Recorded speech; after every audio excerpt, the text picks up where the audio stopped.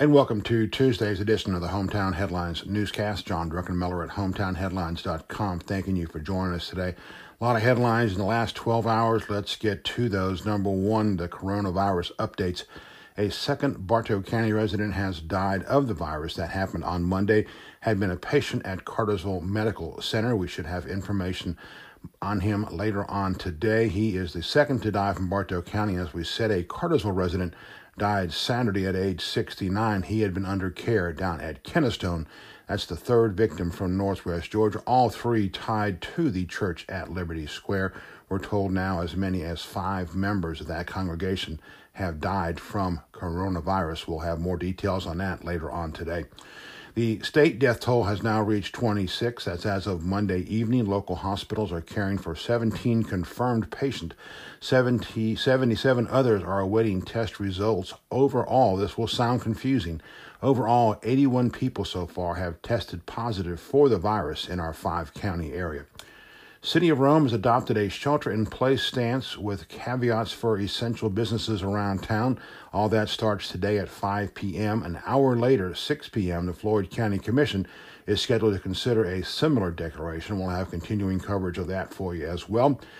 On our updates today on what's closed, both Rome City schools and Bartow County schools now say they'll remain closed through April 10th. Classes will resume on April 13th as currently scheduled. Also, the recycling center has closed here in Rome, but some of the remote sites will continue to accept paper and cardboard. Also, 2 more area banks have closed their lobbies, shifting to drive-through and or cell phone mobile applications there.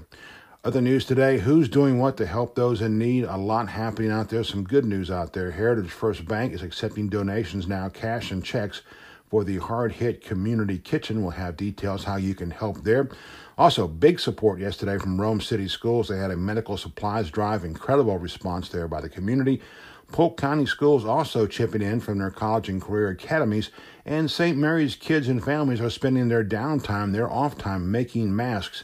As many as 62 already have been crafted by the kids and their families. Also, another news today, Ware Mechanical Weather Center. Please pay attention here. Number one, we have a dense fog advisory in effect till 10 o'clock this morning. After that, we could see some severe weather later on today. According to the Weather Service, quote, the 2 main hazards will be strong to damaging winds, hail, and a brief tornado or 2. That's possible. Continuing coverage on our website and our social media throughout the day and evening. In buzz today, the Floyd County Republican women have canceled their April 7th meeting. The cheapest local gas right now is over in Bartow County, $1.78 a gallon, that according to AAA. Also, we'll tell you that resurfacing efforts are going to get underway soon on Georgia 53 in eastern Gordon County. Obituaries today, we say farewell to Mrs. Susan Ann Womack Ashley and also longtime local businessman George Child Slickman. Dining news back today. We have food scores for you this morning from all 5 counties in the area. Greater Community Bank brings you Crime Watch updates daily from Floyd, Bartow, and Polk counties, now posted on the website. In our Chick-fil-A sports report this morning, Tokyo Summer Games looks like they're now going to be delayed till 2021. That's according to several ranking members. USA Today has that story. More updates from the Atlanta Falcons. Berry College has welcomed some new volleyball signees from across the area.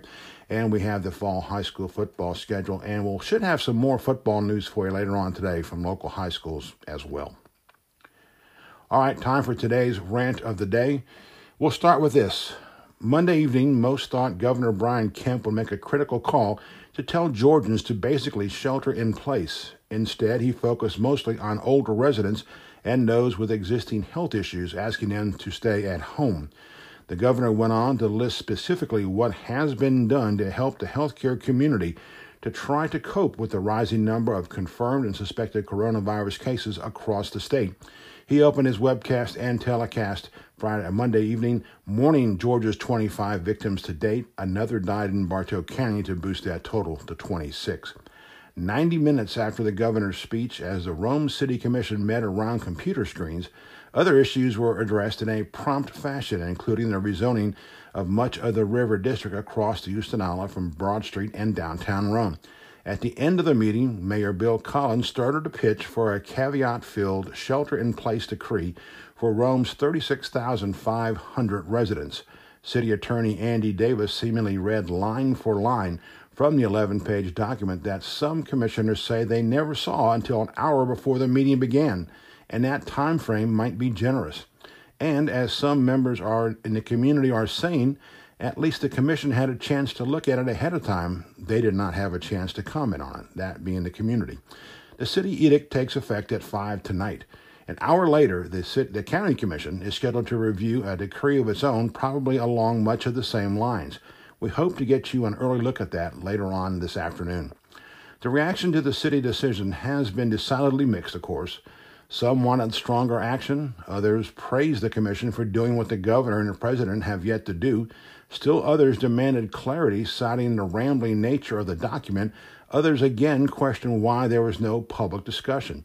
And a few wanted to know what took so long, as separate city commissioners have been begging for earlier meetings to open a dialogue about sheltering in place and adopting maybe some of the suggestions the healthcare community submitted in advance of last Thursday's countywide decree shutting restaurant dining rooms and a few other steps.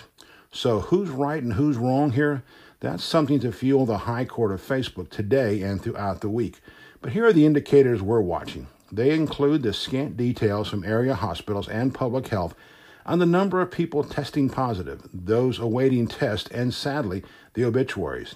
There's a reason Governor Brian Kemp said 2 of Georgia's hardest hit counties were receiving 30 ventilators to help cope with the medical crisis. Knowing that one of those counties is Floyd County underscores a simple fact. Government on all levels waited too long to act. We know that Floyd is an epicenter because we're a medical hub for Northwest Georgia and, yes, Northeast Alabama. And we know how many of the local cases stem from a fateful March service at the church at Liberty Square in Cartersville. Those stricken have been sent to Floyd, Redmond, Cartersville Medical, Kennestone, and Cherokee Northside hospitals. It's not a question of where the beast came from. It's a question of what's being done to stop it. We're told the initial report of the Cave Spring principal contacting coronavirus was the trigger for action in Rome and Floyd County. If so, we ask this: why did we as a community wait so long to pull that trigger? We've been in a reactive mode all along here rather than proactive. Now we'll see if those latest steps help or maybe are too little and too late. This is John Druckenmiller with HometownHeadlines.com, asking you to stay with us throughout the day for more updates on the coronavirus, as well as what could be an afternoon and evening of tricky weather. We'll be at HometownHeadlines.com. Have a safe day in Northwest Georgia.